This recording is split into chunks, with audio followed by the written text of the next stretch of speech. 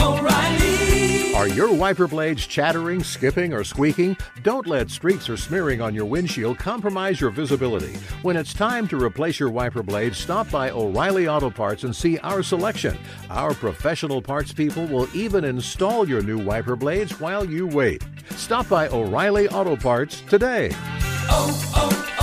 O'Reilly Auto Parts. There's nothing like snook hook sets at dawn or catching a tarpon in the moonlight. Find your next fishing trip made easy on fishingbooker.com and experience the magic of the Sunshine State or any other destination on your fishing bucket list. Book a blue water adventure in search of sailfish or go snapper fishing with the kids.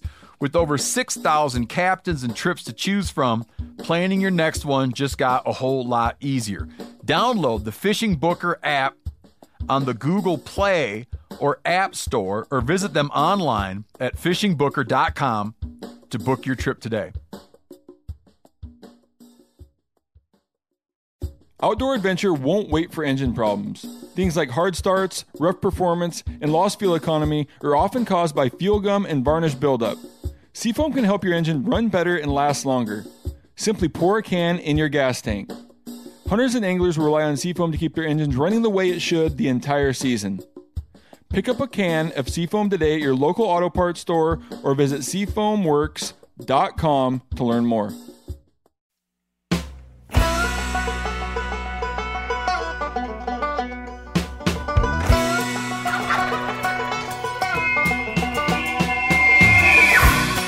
Welcome back to another episode of Cutting the Distance. I've been following today's guest for about the past 4 years or so, and I've got to watch his skill set, his knowledge base, and success kind of blossom into something that is truly impressive. I have a ton of respect for him. Samong Yang. He's from my home state of Washington and owns Samong Outdoors YouTube channel where he documents his journeys and educates viewers along the way. In my opinion, he's wise beyond his years. He's a young man that is well-spoken and versed, and he's a great asset to the hunting community and kind of showing what we're all about, as well as reaching future hunters. So I'm really stoked to have him here on the show. Welcome to the show, Samong. Dude, thank you so much, Jason. It's an honor to be on this podcast. I have to ask how old you are. I don't even know how old you are, but I'm going to ask that one to start with. Yeah, I'm 25, born and raised, and currently still living in Spokane, Washington. Gotcha. Your little background. What got you started in hunting? Is it like the rest of us that it was kind of passed down through the lineage and from one generation to another, or kind of what's your backstory there? Yeah, that's pretty much it. Simply put, I don't know my life without hunting. It's always been something that I've done. And when I was born, my dad had already established hunting in the household, so I was born right into it, and it's just stuck ever since. Gotcha. Yeah, real similar, to our story. It's like nobody can remember, up to a generation where we didn't hunt, or we didn't hunt for food, in my family. So real similar. And then, you took your family's passion for hunting and kind of that lifestyle, and similar to what a lot of us do, you wanted to start to share that experience with others. You picked up a video camera. In my opinion, you do a very good job of sharing your adventures. But what kind of got you into filming those and wanting to share those adventures? Kind of what sparked that? Yeah, the very start of it is like way back in like 2011 when I first received an iPod Touch for Christmas, and it wasn't anything fancy, but growing up in the 90s, social media, none of this stuff existed. So like having a camera was just like you're on cloud nine. So I was like 14 years old when I got this iPod Touch, and I figured out that there was a camera on this thing, and I just found that it was like the coolest thing to be able to take pictures and record stuff and just be able to watch it back. So back around this time, I really had no interest in filming my hunting and fishing stuff. I was just filming whatever. And we were actually raising like backyard chickens back then, and so that's primarily what I did. I just went out and I just filmed my chickens, basically watched them from the moment they were hatched to when they were grown up. And I just thought it was the coolest thing to be able to watch what your chicks used to be and then watch them grow up to what they looked like in adulthood. Yeah. And so that wasn't even really hunting. That was just the idea of where I got started with filming. And then this is also around the time when YouTube really started to pick up. And naturally, like I said, I was born and raised into hunting. So naturally, you just want to start watching hunting videos on YouTube. And I think you can attest to this. Back then, there was like hunting videos and hunting channels all over the western states besides Washington. Like I struggled to find any videos on YouTube that showcased Washington hunts. You always had Utah, like those limited entry mossback videos way back then. Yep. And so the one channel that I came across at the very beginning was actually Primetime Outdoors by none other than Jason Phelps. You're digging way, way back into the past and the history, but yeah, that's cool because we didn't know how many people we were reaching or what we were even doing back then. We started back in 2007, and it was just some buddies that got some video cameras, some mini DV cameras, and just started like over the shoulder, no production quality, But no, that's funny to hear. Yeah, it's funny, but then like that's actually like how it's kind of started for me, right? Like you basically, like, long story short, what you did back then when you were still active on Primetime Outdoors, you basically did what I did, right? You just went over the state of Washington, you just filmed whatever you were hunting, deer, black bear, turkey, and stuff like that. But as we all know, if they're familiar with it, you kind of just stopped, right? Yep. And so when you stopped, it's just like there was no more Washington hunts. And so I was like, well, if nobody's really doing it, I was like, well, I really want to watch Washington hunts, so why don't I just start, right? Yeah. And so soon after that, I started following this man by the name of John Wake, which today he's known as Northwest Spur Chasers. And I found out through his channel because he's actually like probably the biggest turkey hunter in my neck of the woods, Northeast Washington. Yep. And like I said, it was so bizarre because out of all the states and all the places that YouTube videos at that time were, it was so crazy to me to know that this man, John, was filming like in the same areas I was hunting. And so that's really what drew me in, just to watch him hunt local turkeys, basically the same areas I hunted. And aside from John, because he really stuck to that niche of turkeys, which we'll be getting into later, there was really no big game content at all in terms of Washington. Yeah, like you get like your 1 in 1,000 like limited entry Blue Mountains elk hunt here and there, but it was just like a one video. There was no series, there was no consistent uploads to those channels. And so I was like, you know what, like I'm just gonna start doing this on my own. And the start of it wasn't even the idea that I wanted to share this to people or to build a brand. It was simply the fact that I just wanted to watch it, right? So I'd go out, I'd film whatever we hunted that day, and I would just come back and I'd just watch it. And it quickly turned into not just my personal entertainment, but my family's entertainment. And long story short, over time, it just kind of evolved into the platform today. And you get like 60,000 people that I've never even met before just watching the channel. Yeah. Your YouTube channel has definitely grown to a point. It's got great traction. You put great material out, and so super happy for you. I'm glad it got to where it is. But we're going to jump into the podcast. Just like we start these all, we're going to jump into some questions from some of our listeners. So these are questions we get from either social, email, past episodes. If you want to submit your own questions, you can email us at ctd@phelpsgamecalls.com, and myself and our guests, we will do our best to answer those. So the first question we're gonna throw at you, which we actually just kind of went over. We're gonna get a little more technical into your gear. We get this question a lot. You probably get it a lot. I want to start filming my own hunts. What equipment do I need? And what was your approach? You've already kind of mentioned you started with kind of an iPad. What would you recommend somebody that's and I think we maybe need to preface this because I didn't get any other information. Somebody's just trying to share stuff to YouTube.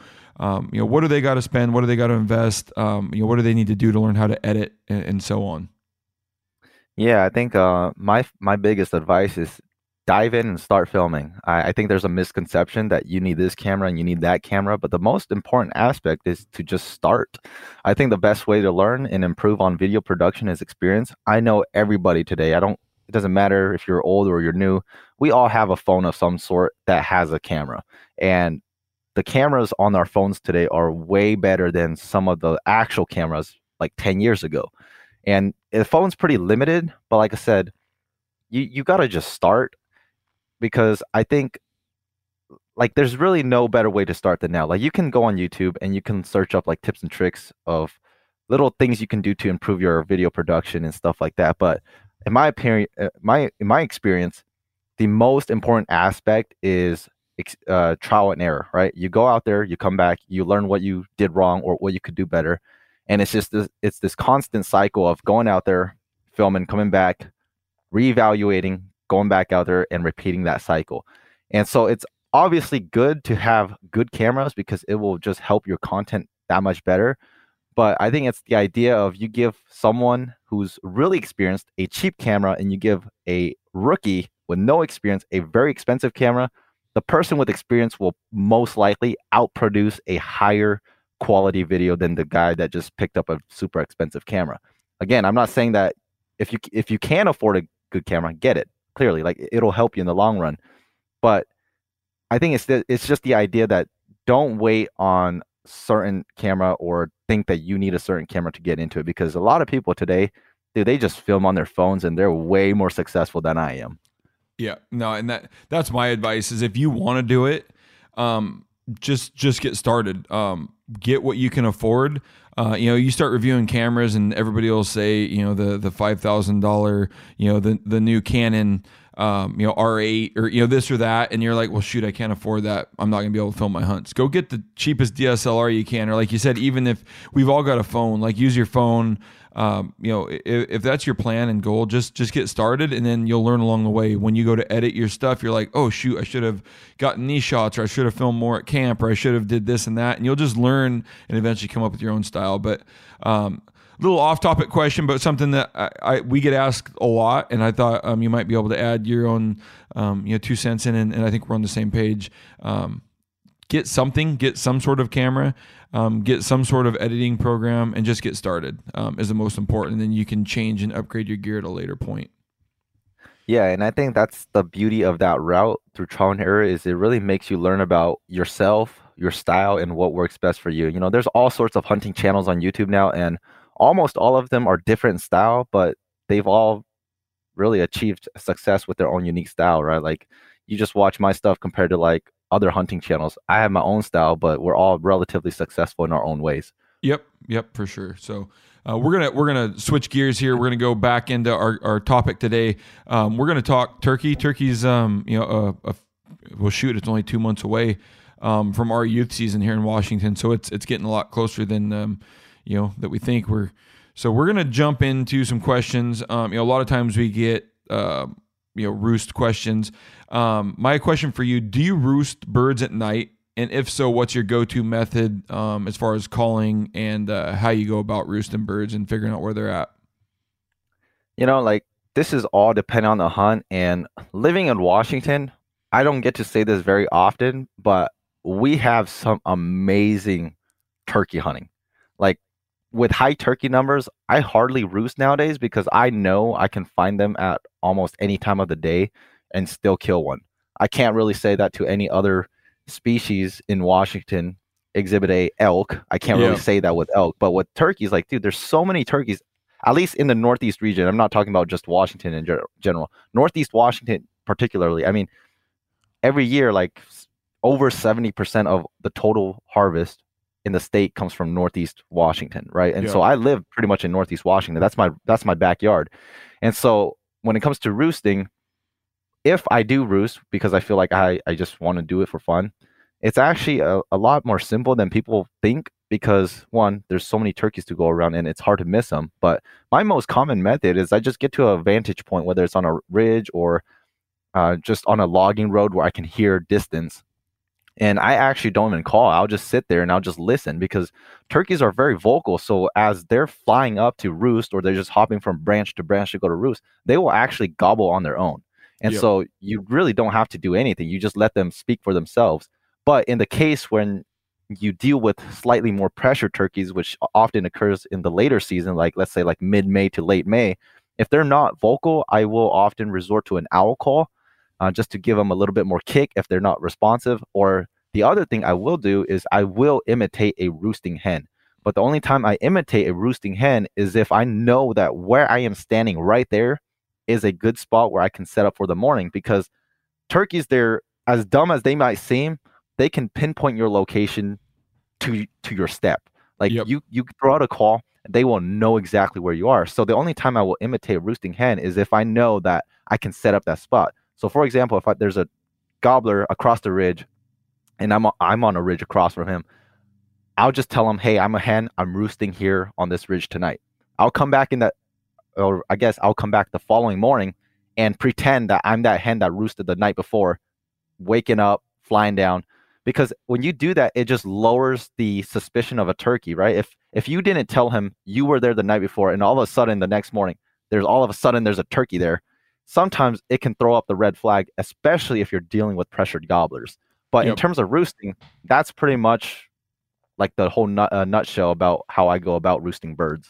Gotcha. And some of that research that our buddy Mike Chamberlain at the University of Georgia, the Turkey Lab there, some of the research he does is that you call and that turkey may not come into your setup then, but he will come back to that exact location in 3 to 4 hours. That turkey has a decent memory and he's got pinpoint accuracy on where you were at. And many times Mike Chamberlain's research has shown that turkey knows where you were. He's busy with hens, but he will come back later. So I think the same can be said, like he's on the roost. He will know if there was a hen that should have been there the night before, and he'll know if she should be in that tree when he wakes up, and to add to your roosting birds at night, I like to do it just because it makes me feel a little bit more like I'm in the game, or I'm interacting with the turkeys. I always refrain from using a coyote yip or a howl in the morning, because I feel like it can disrupt birds and make them very wary and cautious. But at nighttime, when they're in the tree, we use a lot of coyote howls, owl calls, like you said.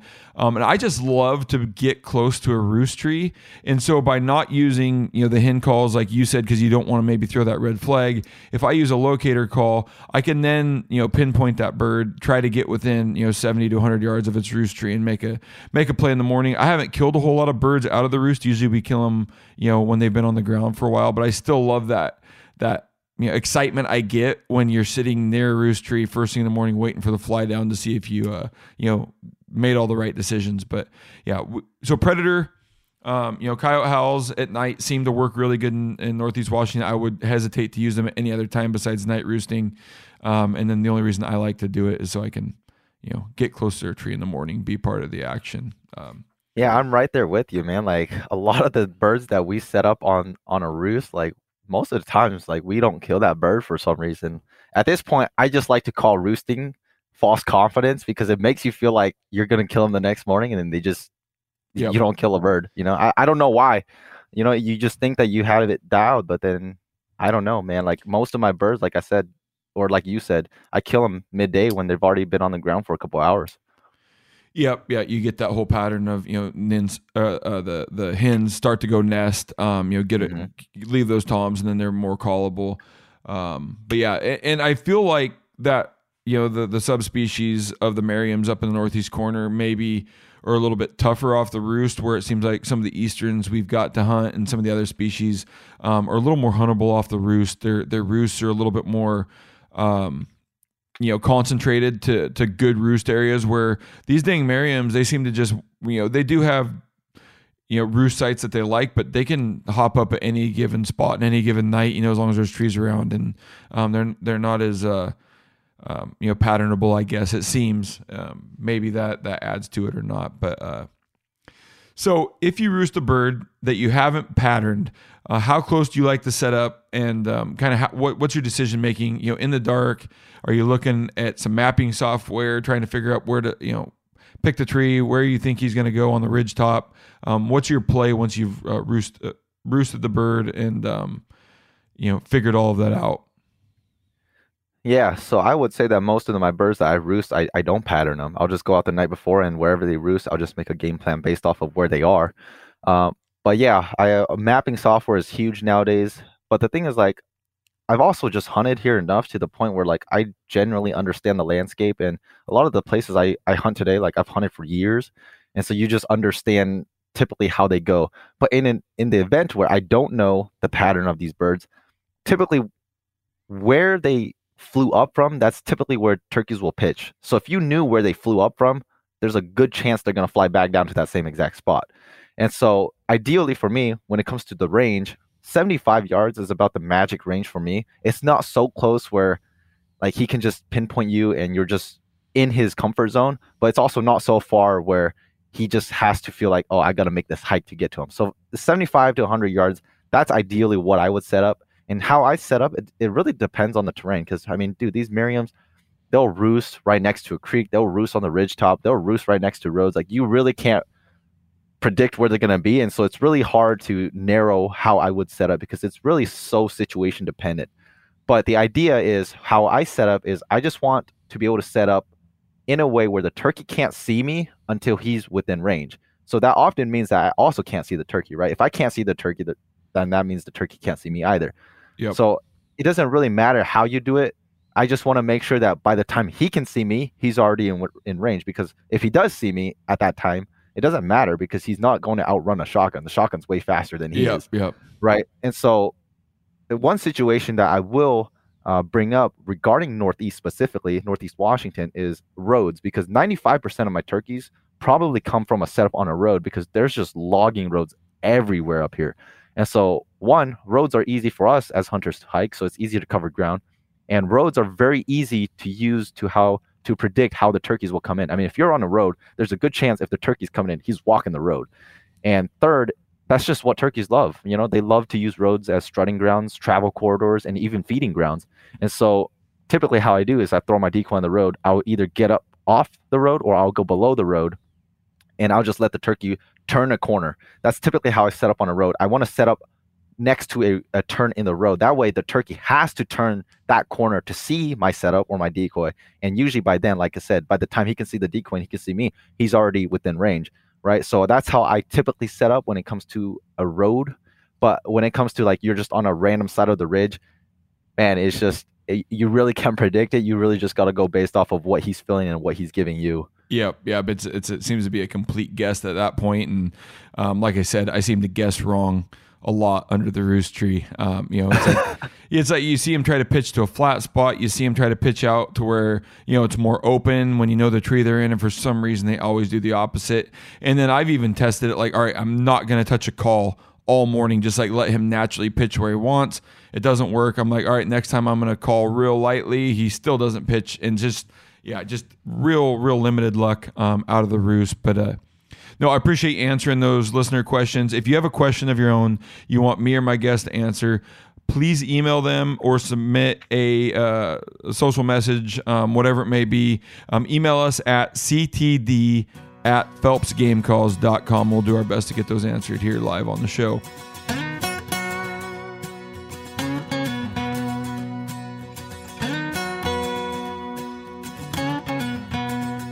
So for today's episode, I've got my own questions to ask you here, specifically about hunting Merriams. You've mentioned Northeast Washington, Idaho, some of that open country, more mountainous country, probably compared to what the majority of the country gets when it comes to wild turkey hunting. It's where I grew up turkey hunting, in that Northeast Washington corner, and it's a ton of fun because I love the big thunderous gobbles of the Easterns compared to the Merriam's little wheat gobbles, and some of the differences between the birds. Like, I love that you get up in the morning and you got to lace your boots a little tighter when you're hunting Merriams. You gotta maybe bring a little more water with you, because you're gonna run and gun these turkeys pretty good. It's not gonna be necessarily sitting. Why I'm gonna say this, for me hunting public land, you're not gonna get to necessarily sit on an ag field edge. That's kind of your typical turkey hunts in some places. I just love that it's almost like hunting the mountains for elk, for mule deer, but you're up there chasing turkeys on ridge tops, and I absolutely love that style of turkey hunting. But I'm curious to see if some of our strategies and techniques are similar, and then also to see if you have some different tactics that you utilize in that Northeast corner that I'm not currently using. But before we jump into my questions for you, it's always fun to kind of relive the past. Tell me real quickly about your first turkey and kind of your strategy you put on that turkey and how you killed it. Yeah, the truth is I probably at this time didn't even have a strategy because I didn't even know what I was doing, but I somehow killed a turkey. But I don't even know what year this was. This was well over a decade ago. But I'll go to the year before I killed my first one because that kind of leads up to the year I actually shot mine. So the year before I killed my first turkey, it was during youth season, and I actually missed a tom at 25 yards in this exact spot. I don't know how I missed it, but 25 yards, turkey just took off. I don't know what I did wrong. I just missed. And so the following year, it was youth season again, and you kind of go back to that spot because first off, like that tom that I missed, that was the first turkey I've ever shot at, and when you shoot something like that, you just have this built-up confidence in that little spot. And so naturally, I was just like, I want to go back to that spot.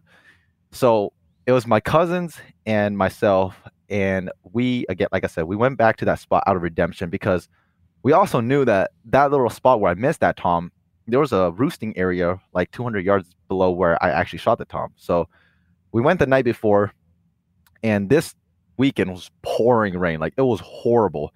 And so we got up before daylight, and the rain was still going, and it was pouring. Everything was soaking wet, and we pretty much went back to that same general area where I missed the tom last year. And so sure enough, we get to that spot where we were last year, and we look down below us like 200 yards, and we spot a tom and 3 hens.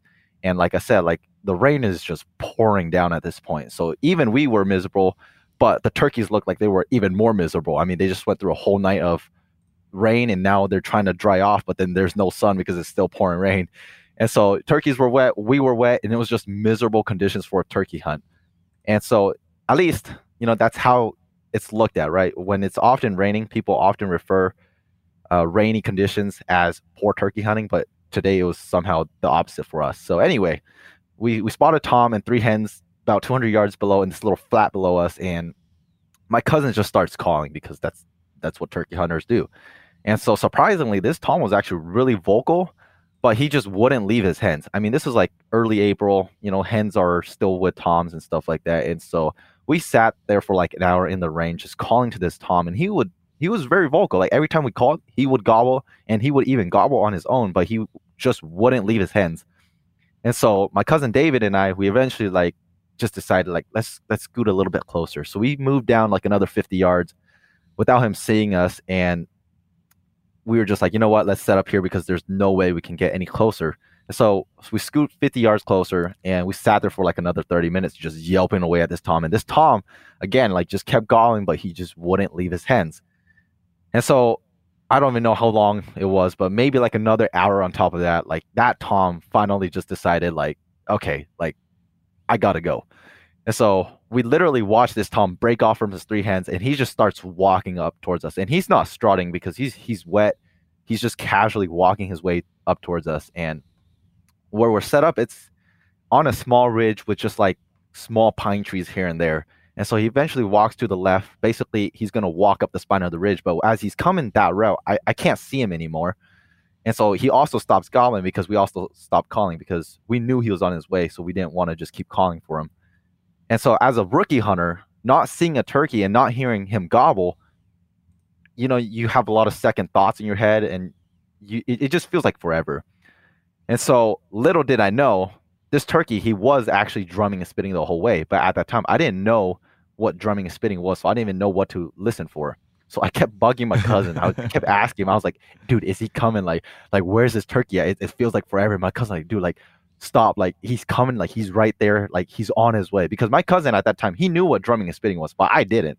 Yep. And so he's like, dude, like, just wait, dude. Like, he's going to show up. He's going to show up. And so I'm sitting there drenched, fingers numb from the cold. And what felt like an eternity, he finally pops out into this one shooting lane about 20 yards away. And we pretty much see each other right at the same time. But the difference was I knew what he was, but he didn't know what I was. So he stuck around just long enough to, kind of poke his head out like, what is that thing in the bush?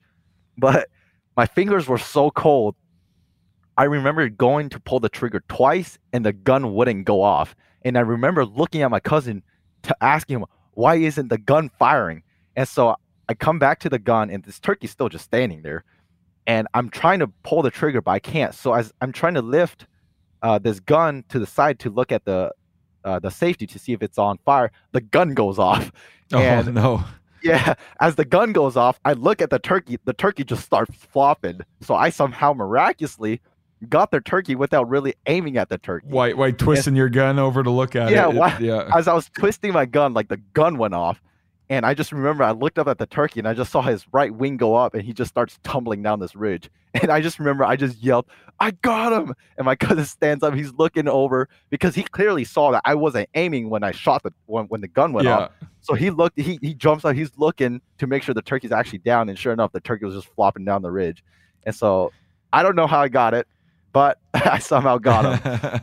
Yeah, a little bit of a story to your first bird there for sure. Well, yeah, I mean, you know, my first bird, I didn't even use a call. As much as I'd love to say I called the thing in, I was struggling. We kind of were in that part of the season back then.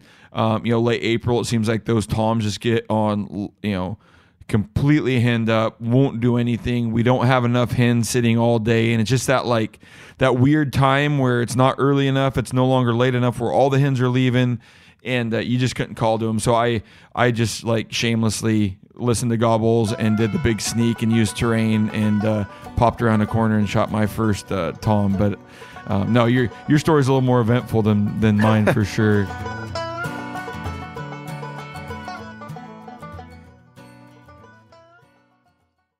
O'Reilly Auto Parts are in the business of keeping your car on the road. O'Reilly Auto Parts offer friendly, helpful service and the parts knowledge you need for all your maintenance and repairs. If you're confused about what part you need, like what wipers are going to be the best, what replacement headlights are going to be the best, go into O'Reilly and talk to the people that work there because they're great and they're super friendly and they'll get you squared away where you walk out knowing you got the right thing. They've got thousands of parts and accessories in stock, either in-store or online, so you never have to worry if you're in a jam. Do you need your windshield wipers replaced? You need a brake light fixed? You need some quick service? They'll help you find the right part or point you to the nearest local repair shop for help. The professional parts people at O'Reilly Auto Parts are your one-stop shop for all things auto do-it-yourself, and you can find what you need in-store or online. Stop by O'Reilly Auto Parts today or visit us at O'ReillyAuto.com/MeatEater. That's O'ReillyAuto.com/MeatEater. There's nothing like snook hook sets at dawn or catching a tarpon in the moonlight. Find your next fishing trip made easy on fishingbooker.com and experience the magic of the Sunshine State or any other destination on your fishing bucket list. Book a blue water adventure in search of sailfish or go snapper fishing with the kids. With over 6,000 captains and trips to choose from, planning your next one just got a whole lot easier. Download the Fishing Booker app on the Google Play or App Store or visit them online at fishingbooker.com to book your trip today. We've all seen plenty of gadgets and fads come and go, but here's one product that stood the test of time: Seafoam Motor Treatment. Lots of hunters and anglers know that Seafoam helps engines run better and last longer. It's really simple. When you pour it in your gas tank, Seafoam cleans harmful fuel deposits that cause engine problems. I'm talking common stuff like hard starts, rough engine performance, or lost fuel economy. Seafoam is an easy way to prevent or overcome these problems. Just pour a can in your gas tank and let it clean your fuel system. You probably know someone who has used a can of Seafoam to get their truck or boat going again. People everywhere rely on Seafoam to keep their trucks, boats, and small engines running the way that they should the entire season. Help your engine run better and last longer. Pick up a can of Seafoam today at your local auto parts store or visit seafoamworks.com to learn more.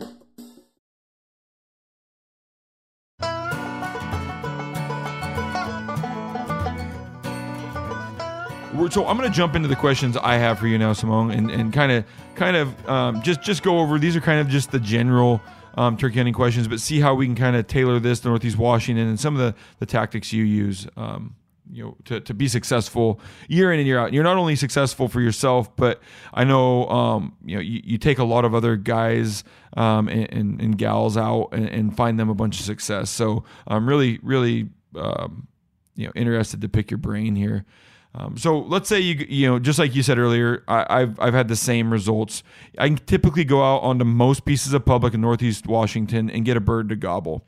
So once you get that bird gobbling, what is your approach? Are you going to get as tight as you can? Are you going to set down, like, what's the magic distance you like to get to? And then what's your progressions on calling? Yeah, it really comes down to just the mood of the gobbler, how far I am, and hunting pressure. Like, that's the three factors, right? What the turkey's feeling, how far I am from him, and what's the hunting pressure like in that area. And like I said, it's such a situational thing, but I'll just try my best to keep it like just streamlined. Yep. Because the thing is, lots of gobblers, like when a turkey gobbles, right? Even if he's gobbling a lot, it generally means, or it can mean one of two things, right? If he's gobbling a lot, he's super interested, he's running in. Everybody wants that, right? The other thing is he's gobbling a lot, but he's hung up. And so one thing I've learned over the years is you really just have to learn to read the turkey. And there's really no good way to explain how to read a turkey besides just spending time out there, putting yourself in a bunch of situations, and really just getting that natural feel for how you can make a move. Because a lot of times when I go turkey hunt, I really just wing it. I don't really have a game plan. I just go based off of what the turkey's giving me. So, for example, if we working a bird and I know he's coming in, he's just pounding every call I make, I'll play around with him in terms of call, because one, I just like to hear them gobble, right? If he's hammering you and he's running in, I'll just call a lot, because especially if I'm taking somebody else who's new, hearing that gobble gets them excited, and it makes them patient. When a gobbler goes silent and you're taking a new guy out and they stop gobbling, a lot of times they get very antsy and they get impatient, which that's probably the number one factor why people don't shoot birds. They just get impatient. But when it doesn't matter how the turkey's coming in, whether he's coming in gobbling his head off or coming in very, very silent, very cautious, I will eventually stop calling when he gets close and let him come find me. Because like I said earlier at the beginning of the podcast, turkeys, they might not seem smart, but every time you're making a call, they are pinpointing exactly where that call is coming from. And so typically what I do is I use a decoy. And so I make sure I stop calling before he's able to get visual of the actual setup. So what I do is I typically put a decoy like 20 yards away from my yam. So once I stop calling, if he pops up, he looks at the decoy. Because I've given him maybe like a minute or two of silence, it makes realistic sense for that hen to have moved 20 yards from where I last called. So it just makes it more realistic for him to approach it. But on the flip side, when it says, do you call just enough or keep him over the top? Obviously, if he's coming in, you can pretty much do whatever, right? But if he's very cautious, you really have to play around with how much you're calling and how you're calling to him. Because especially later in the season, when you're dealing with birds that have been shot at, they've been set up on before, you can't really just do whatever, because they will read you and pick you apart. And so what I typically do is if a bird is gobbling, but he's not super over the top, like the first example I give you, I'll give him just enough calls to make him somewhat interested, but I won't always be calling enough to the point where he's just like, okay, you come to me. Because what I've learned over the years is when you, as a hen, typically that's how I call, I imitate a hen. If a hen is more excited than the gobbler, a lot of times what that leads to is that leads to a gobbler hanging up. Because if he wants you more than you want him, he will come running in. But if you want him more than he wants you, a lot of times what he's going to do is he's going to force you to go to him. So you kind of have to play that balance between, am I calling too much or am I calling not enough?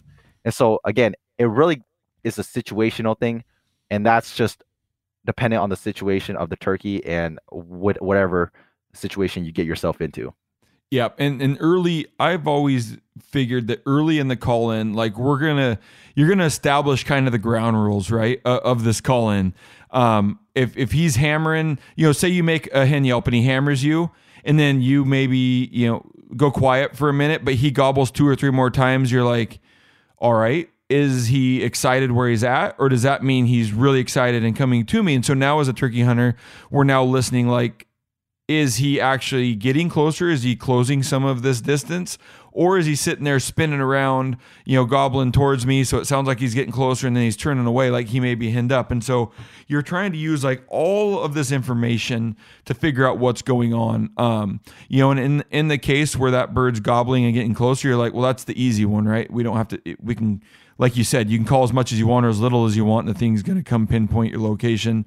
It's the ones in between that seem to kind of hang up, that seem to kind of answer you occasionally and seem to kind of gobble on their own occasionally and then don't answer your calls, are the ones that really kind of give us the fits where we're like, well, shoot, what do we throw at them now? Do we need to go silent for 5 minutes? And then does our hen call work again? Or, do we need to get really excited with some cutting? And that's just where I think experience and then kind of just that gut feel comes in at times. Like, all right, did the cutting work? Did it not work? Did the silent treatment work? Did it not work? And you just have to make your future decisions based on what you've got from that bird throughout the call-in. You're trying to put all this information kind of into the pot and boil down what's going to work on this bird, and there are times where it's just not going to work. Exactly. Pretty much nailed it. Yep. So during the call-in, we've just talked about, calling a lot, calling a little bit, going silent. That bird being able to, I've always assumed, before I get into this next question, I am going to throw this bit of information out. In the instance, you've mentioned it multiple times, but I'm going to reiterate it because it's important. If you know that bird answers your hen call, like you let out a 7-note yelp and that thing is right on top of you, you know that was in response to your hen calls. At that point, he knows exactly what tree you're sitting under.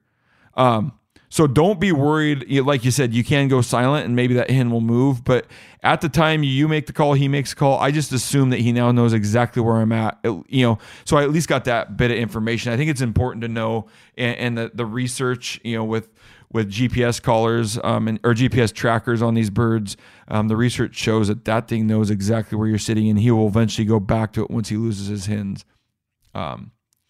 So when that bird goes silent, and I'm talking silent, how long are you going to wait this thing out?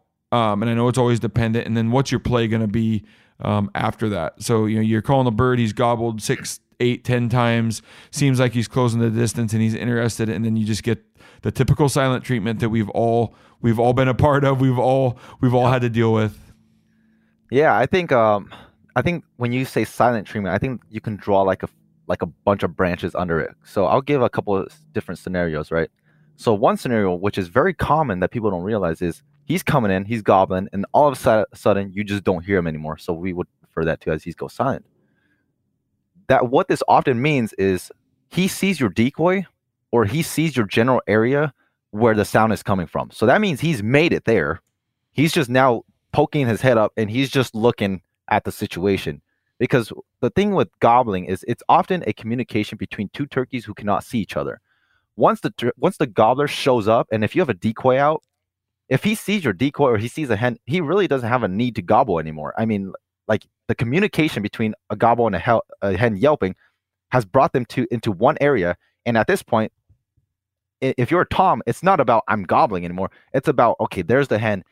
How can I look as good as I can to this hen? So what happens is when they come in and they're silent, that means he sees your decoy and he's just trying to strut. He's trying to look as good as he can for the hen. This is what happens with a lot of situations is people who can't identify drumming and spitting. This is where they screw up because the turkey's already here. They just can't see him and they don't think he's here because he's not gobbling. But like I will say later, turkeys are always drumming and spitting, no matter how pressured they are. They're always drumming and spitting. So if you can learn to identify that, even if he's not gobbling, when they're close, it's so distinct. You just can't not hear a drum and a spit. So that's one scenario of what happens when he quote unquote goes silent. He shows up, he sees your decoys, he's now just putting on a show. Another thing is, especially in the Northeast region, we hunt in mountainous terrains, and the landscape is so oddly shaped that sound can just travel very weird. And so, for example, if I'm on a ridge and there's a turkey on another ridge and he's gobbling, right? Sounds like he's just hammering all my calls. Because a lot of times that terrain is so mountainous, what happens is a lot of times turkeys will have to take longer routes to get to your setup. So what I've had happen is I'm just standing face to face with the turkey. He's on another ridge. I'm on another ridge. But instead of coming straight down his ridge and up my ridge, he's just going to take this logging road that's going to loop all the way to the backside of the valley to get to me. So what happens is he's sounding like he's going farther away, which he is, but that doesn't necessarily mean he's losing interest. He's just taking the path of least resistance to get to me, even if that means it's a longer route.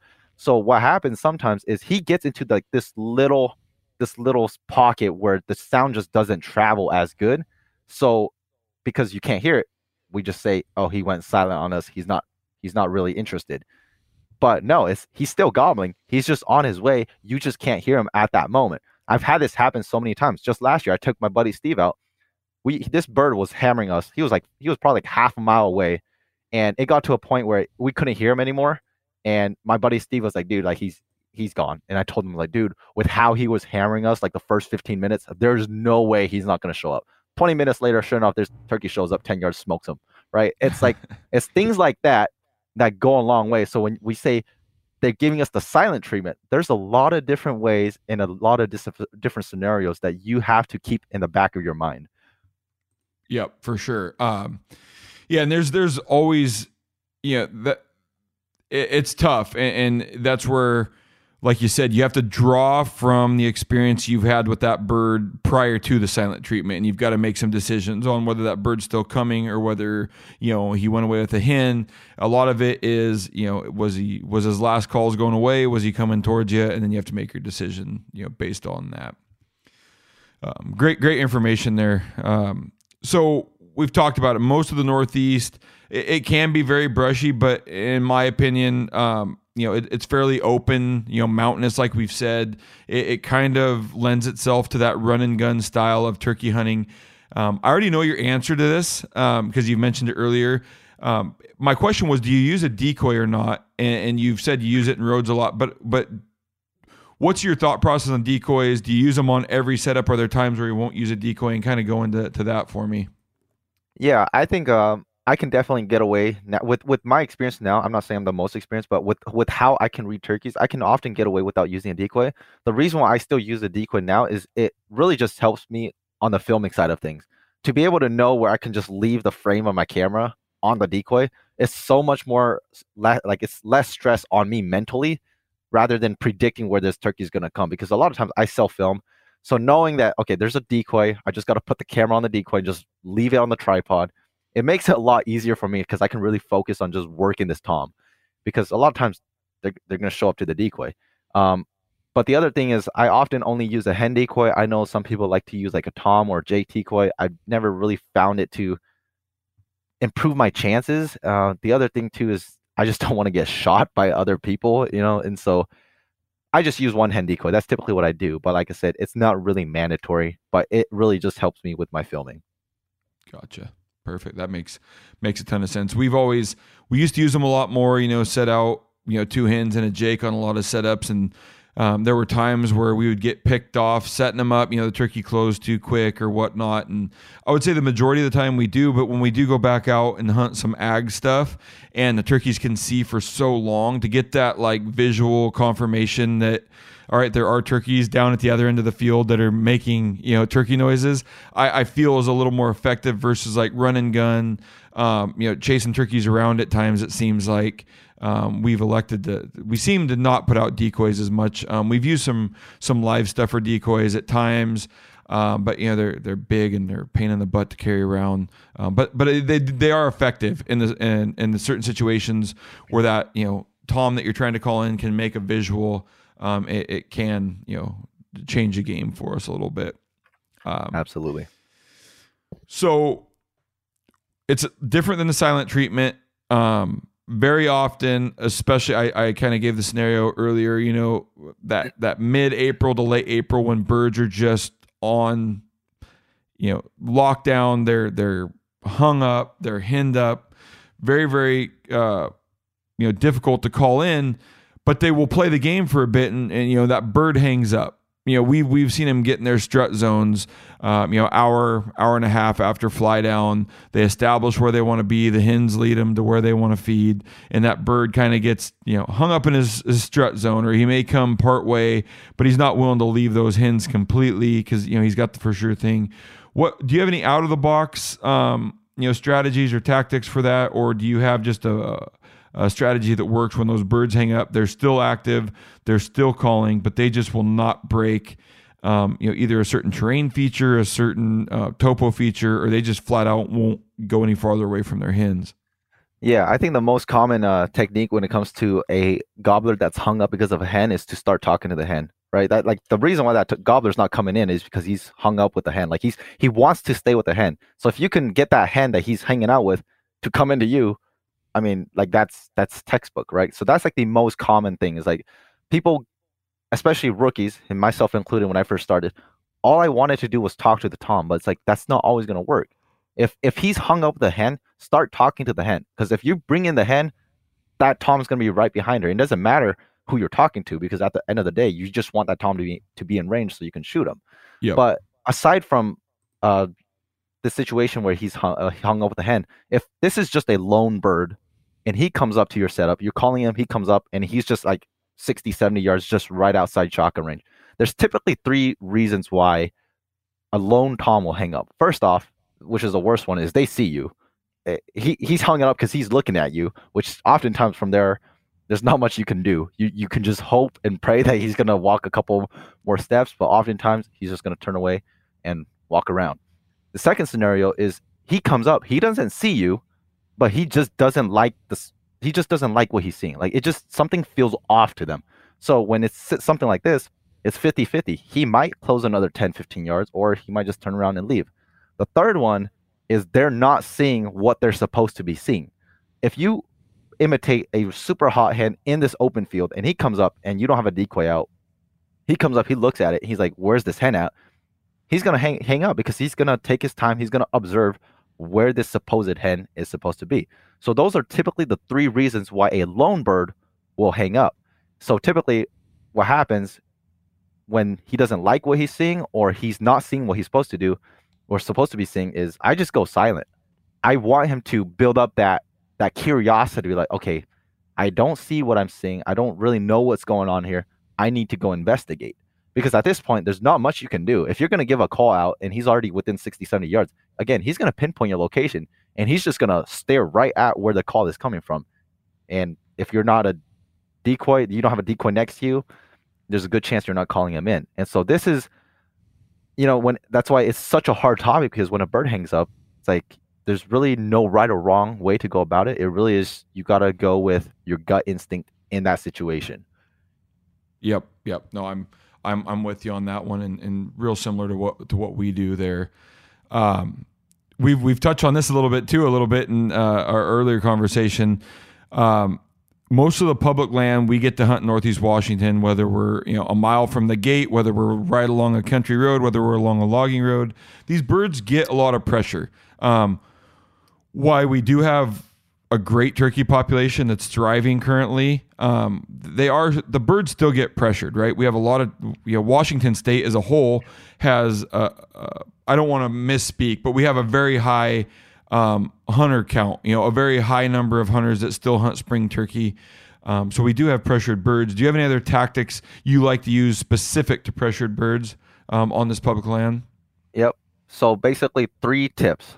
First one is I work them a little slower and I just give them more time. Pressured birds, they take their time. They're more cautious. The second one is I work turkeys from a different angle. Everybody knows that gate that everybody parks at and goes in from one direction.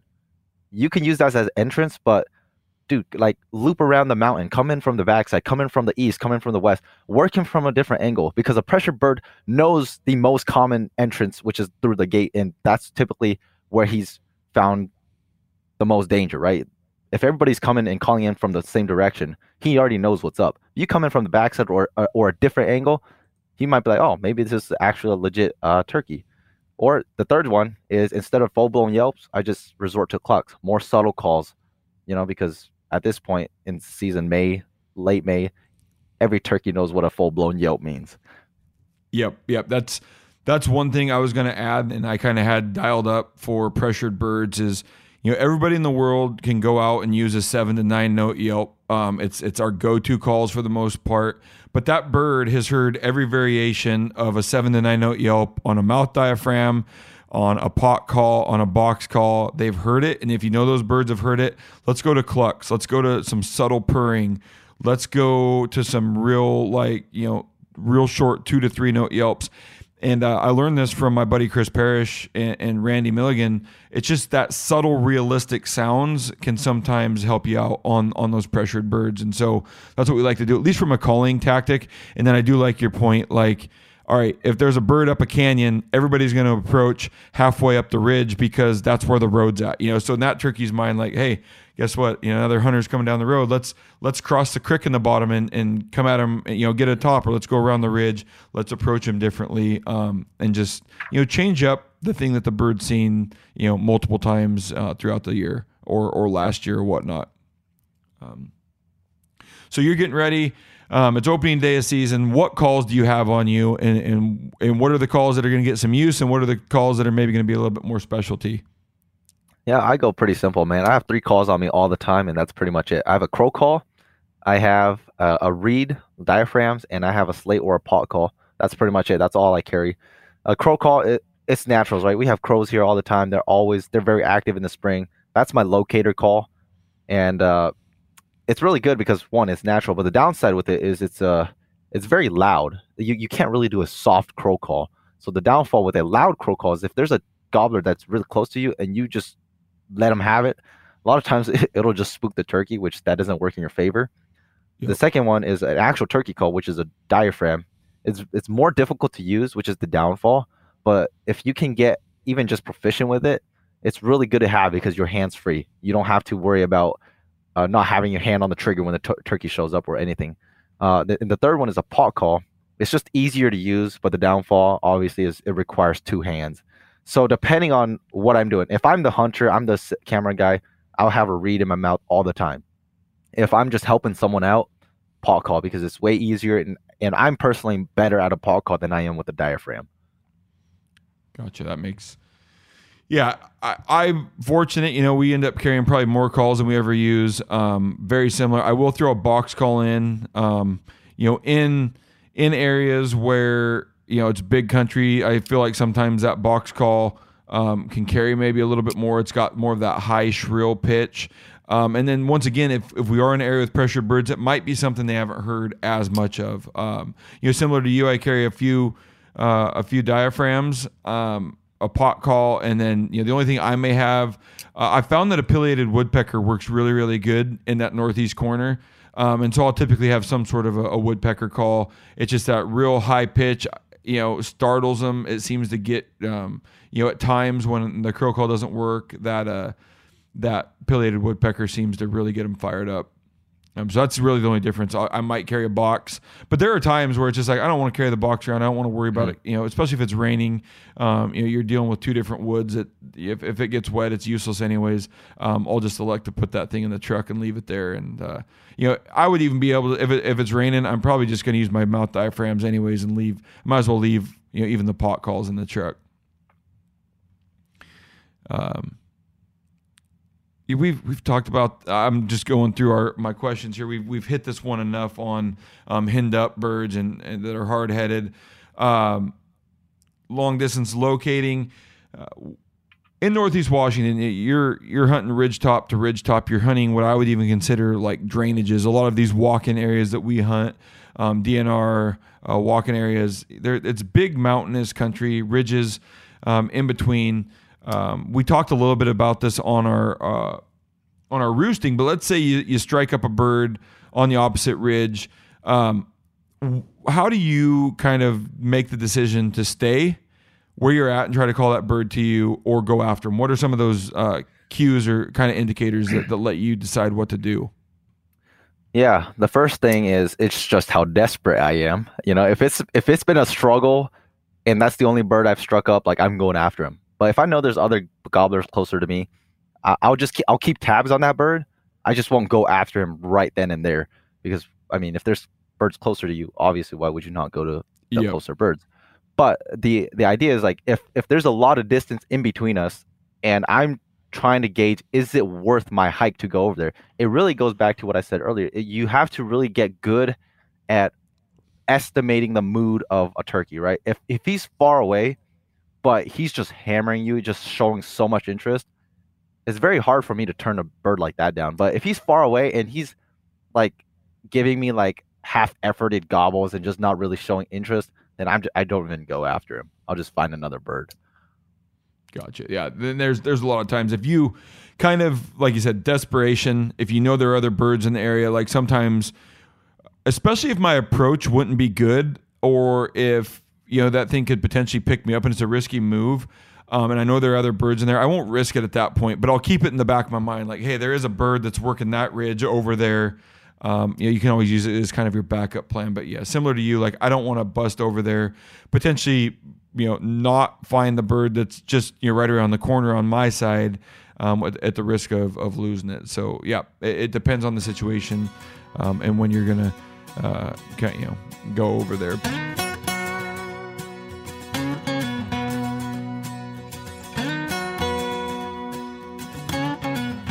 In closing, what's your one tip you feel would give a turkey hunter better odds in finding success this year?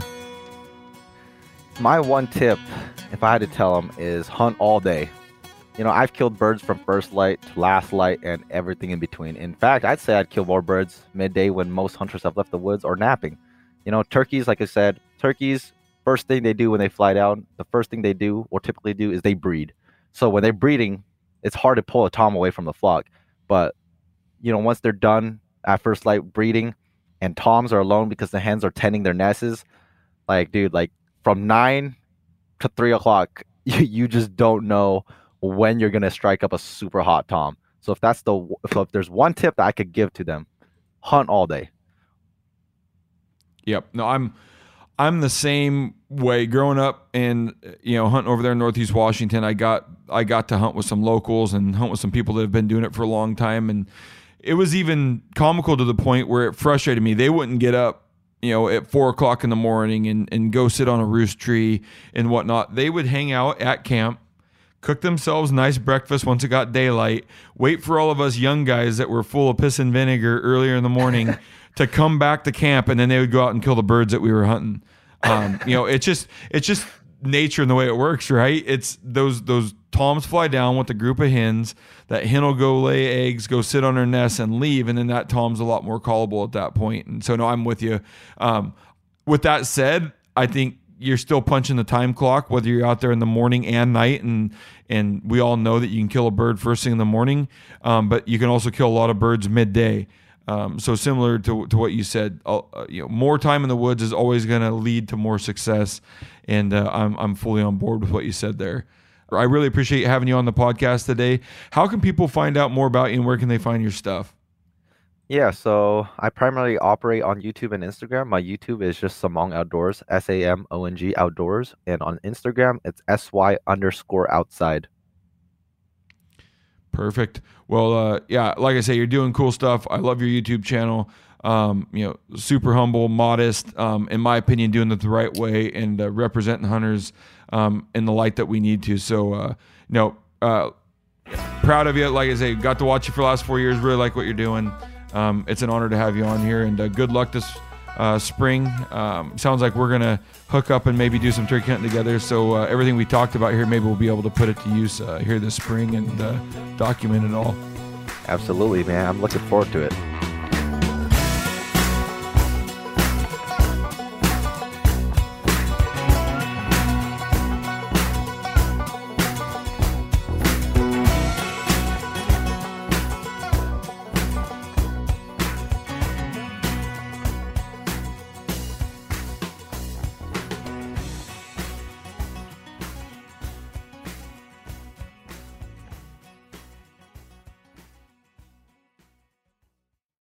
Outdoor adventure won't wait for engine problems. Things like hard starts, rough performance, and lost fuel economy are often caused by fuel gum and varnish buildup.